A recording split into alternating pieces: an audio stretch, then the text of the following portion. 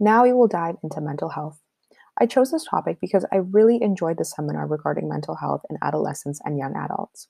In seminar, I learned that the conditions that commonly emerge in adolescence are emotional disorders like depression or anxiety, behavioral disorders like ADD, and eating disorders such as anorexia nervosa. Other conditions include psychosis, suicide and self harm, as well as risk taking behaviors. Additionally, adolescents with mental health conditions are more vulnerable to things such as stigma and discrimination. Given the present times, the topic of mental health has been at the forefront of discussion.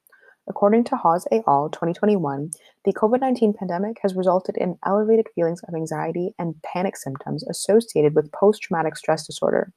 Similar findings were presented in a 2021 study by Copeland et al., where it was found that there were persistent negative effects on university students' behavior and emotional functioning, as both mood and wellness behaviors were negatively affected by COVID.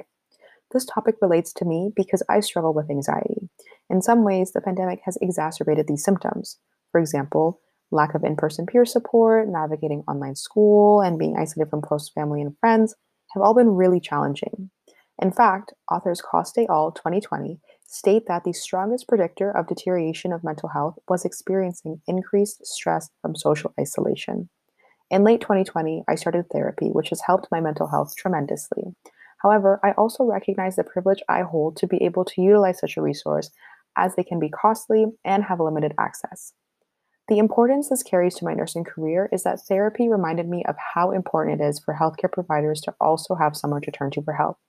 As a nurse, self care practices such as therapy must be strongly considered when thinking about longevity in the healthcare field. Secondly, this topic is important to me as a nurse because it encourages me to call on compassion from the 5 C's when providing mental health care. For example, to aid in strengthening the nurse client relationship, I can utilize compassion by ensuring the patient feels listened to, supported, and validated.